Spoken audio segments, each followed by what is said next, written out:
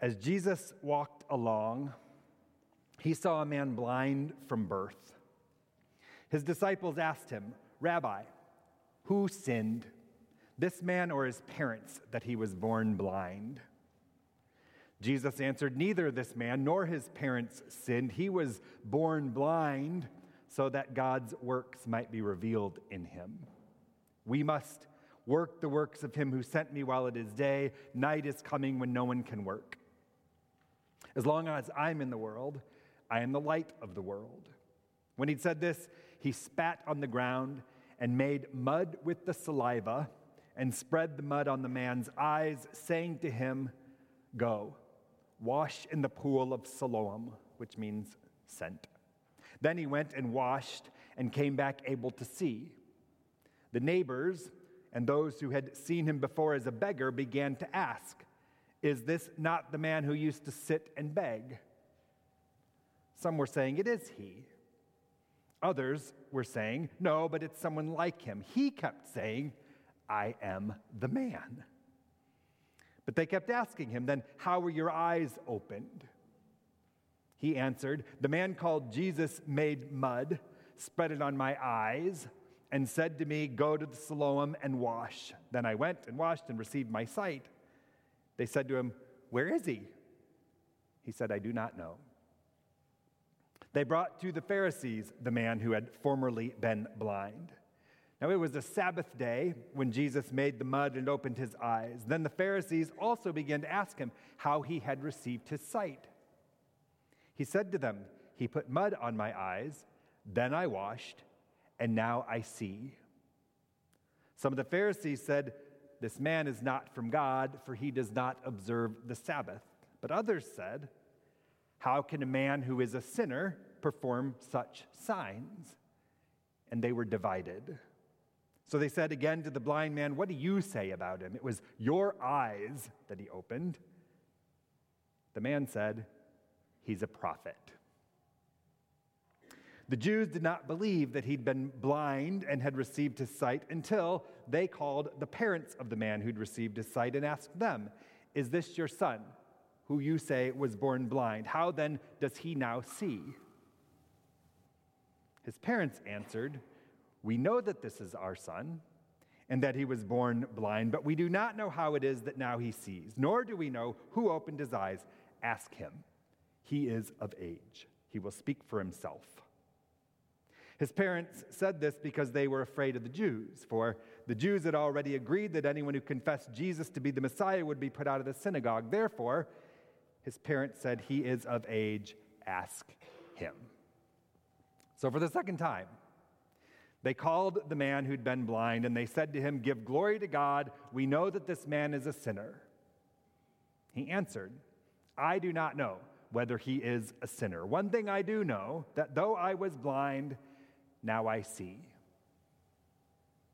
They said to him, "What did he do to you? How did he open your eyes?" The man answered them, "I have told you already, and you would not listen. What do you want to hear it again? Do you also want to be his disciples?" Then they reviled him, saying, "You are his disciple.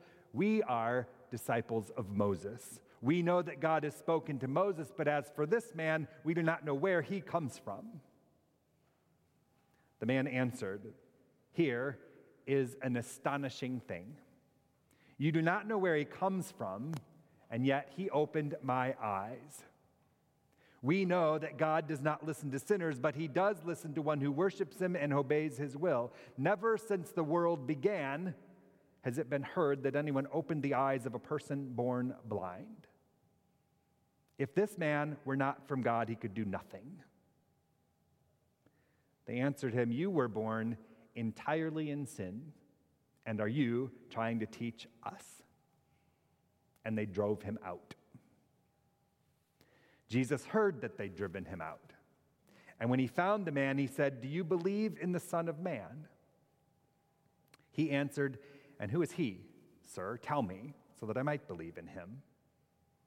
Jesus said to him, "You have seen him, and the one speaking to you is he." The man said, "Lord, I believe." And he worshiped him. Jesus said, I came into this world for judgment so that those who do not see may see, and so that those who do see may become blind. Some of the Pharisees heard Jesus because they were near him, and they said, surely we are not blind, are we? And Jesus said to them, if you were blind, you would not have sin. But now that you say, we see, your sin remains. The gospel of the Lord.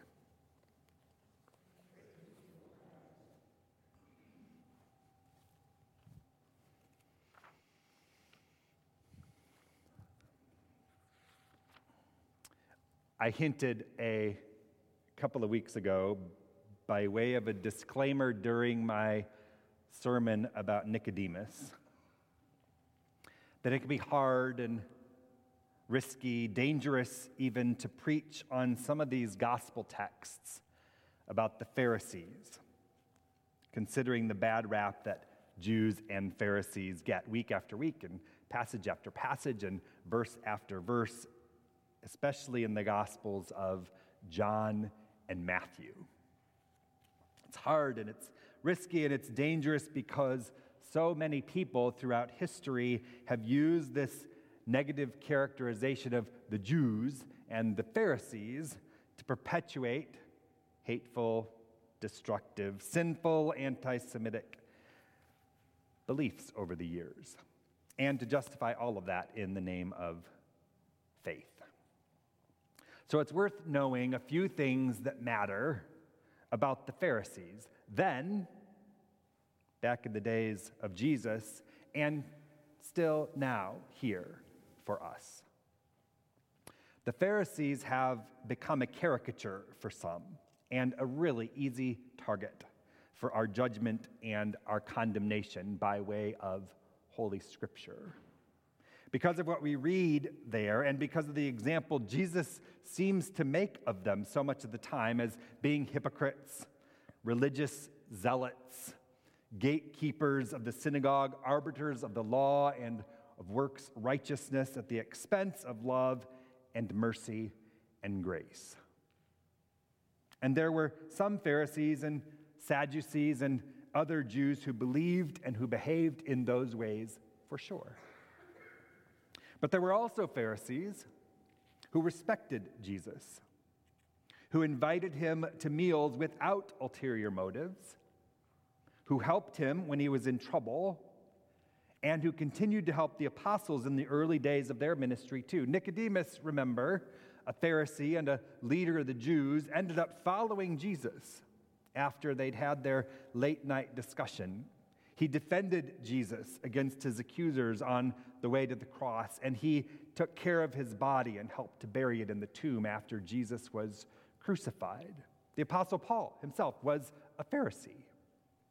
Even in today's gospel, the Pharisees were divided, if you noticed that. Some thought Jesus couldn't possibly be faithful because he broke the law by healing on the Sabbath, but there were others that day who thought he must be worth something because he'd done this thing. He'd worked this miracle. He'd given this guy his sight back.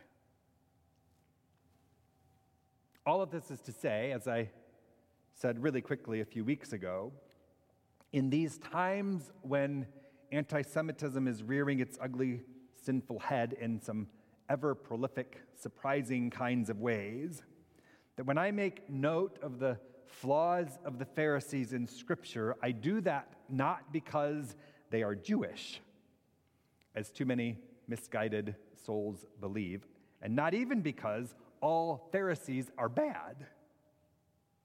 I do it because the ones who confound and confront Jesus so often look and smell and act a lot like religious people of all kinds in this world as we know it. As I like to say, these particular Pharisees are meant to be more like reflections in our mirror than they are meant to be targets of our self-righteous judgment and condemnation. And today's episode with Jesus, the Pharisees, the blind man, and his neighbors. This episode is an example of that, particularly the exchange between the Pharisees, also called the Jews, and the formerly blind guy's parents. I was particularly fascinated and saddened this time around by the notion that the man's parents were so afraid of being kicked out of the synagogue they couldn't even speak the truth about their son's experience. Did you catch that? When they were asked about what woulda, coulda, shoulda been the great joy of their son having been healed and receiving his sight, they were like, yeah, that's our boy. He used to be blind. He can see now, but don't ask us how it happened. Ask him. He's old enough to speak for himself. They were afraid, we're told, because anyone known to confess Jesus as the Messiah, anyone following this new way, anyone not following the rules of what faithfulness was supposed to look like according to their standards would get the boot, just as their son eventually did according to this story. He was driven out. So this caught my attention this time around because I saw a modern day example of it just this week. A woman posted a letter she got from her church, signed by 3 men from the congregation's board of elders. The letter, littered with passages and citations from Scripture, said this: "For the last several weeks, we have noted that you have stopped attending the assembly of the church. After attempts to discuss this situation with you, we fear that you are no longer convinced in the need to assemble with the church for which Christ died. We are very saddened by your decision. The failure to assemble is not the only problem that you must address. We've been informed and understand that you have a living arrangement that is not biblical and must be terminated immediately. This action alone reflects that you have not avoided all appearances of evil, as the Scripture directs us, 1 Thessalonians 5:22.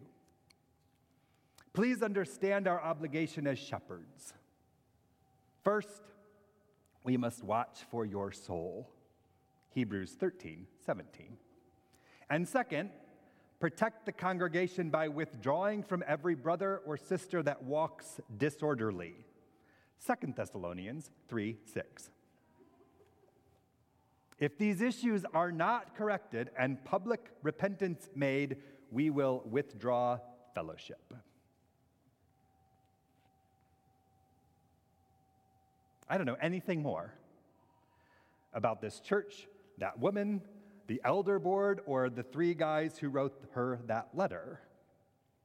But it was a not-so-nice reminder about the truth that anyone and everyone can misuse religion and Scripture and blame all sorts of ugliness on God and the certainty we wish we could find there that we pretend too much of the time exists more often than could possibly be true. Which is the lesson I was reminded of by way of this morning's gospel this time around, and one that we can't hear too often. First, that Jesus is more interested in forgiving sin than in punishing it.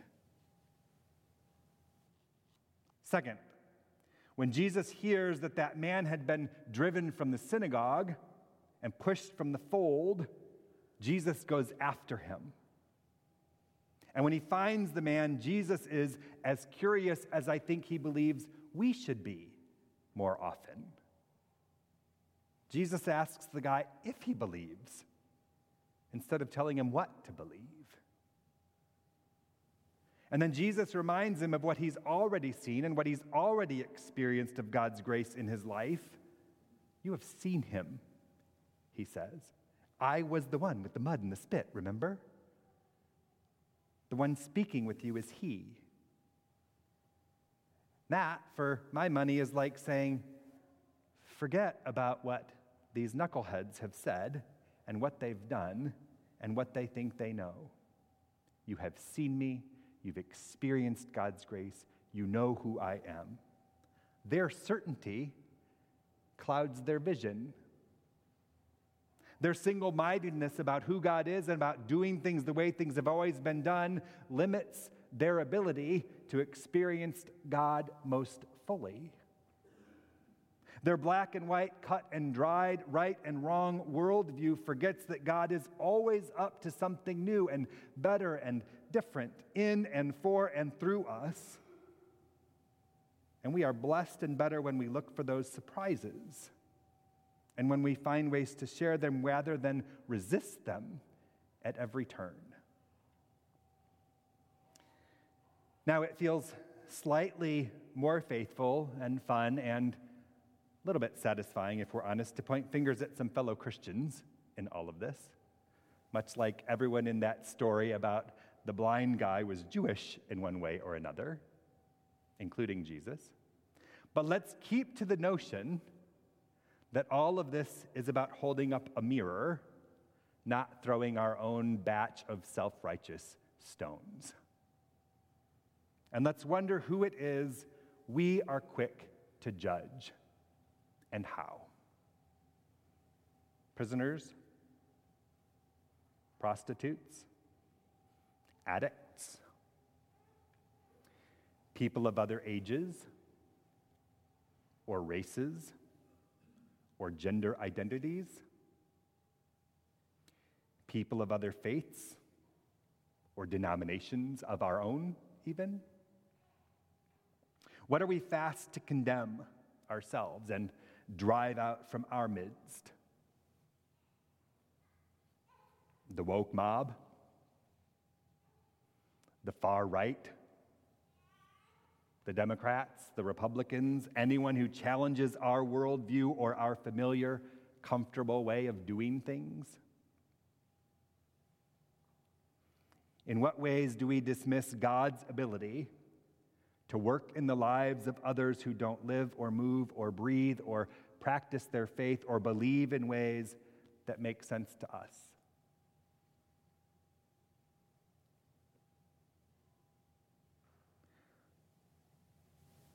So let's learn to open the eyes of our hearts more often, as that song sings. Let's believe that God's vision of the kingdom and for the church is bigger than we are always willing or able to see. And let's have faith that this kind of grace can change us, that it can show us something new and holy and different about the world as we know it, that even if it's just a glimpse, it's worth seeing, and it's worth sharing until all people and each of us are seen as worthy of the love God brings in Jesus. Amen.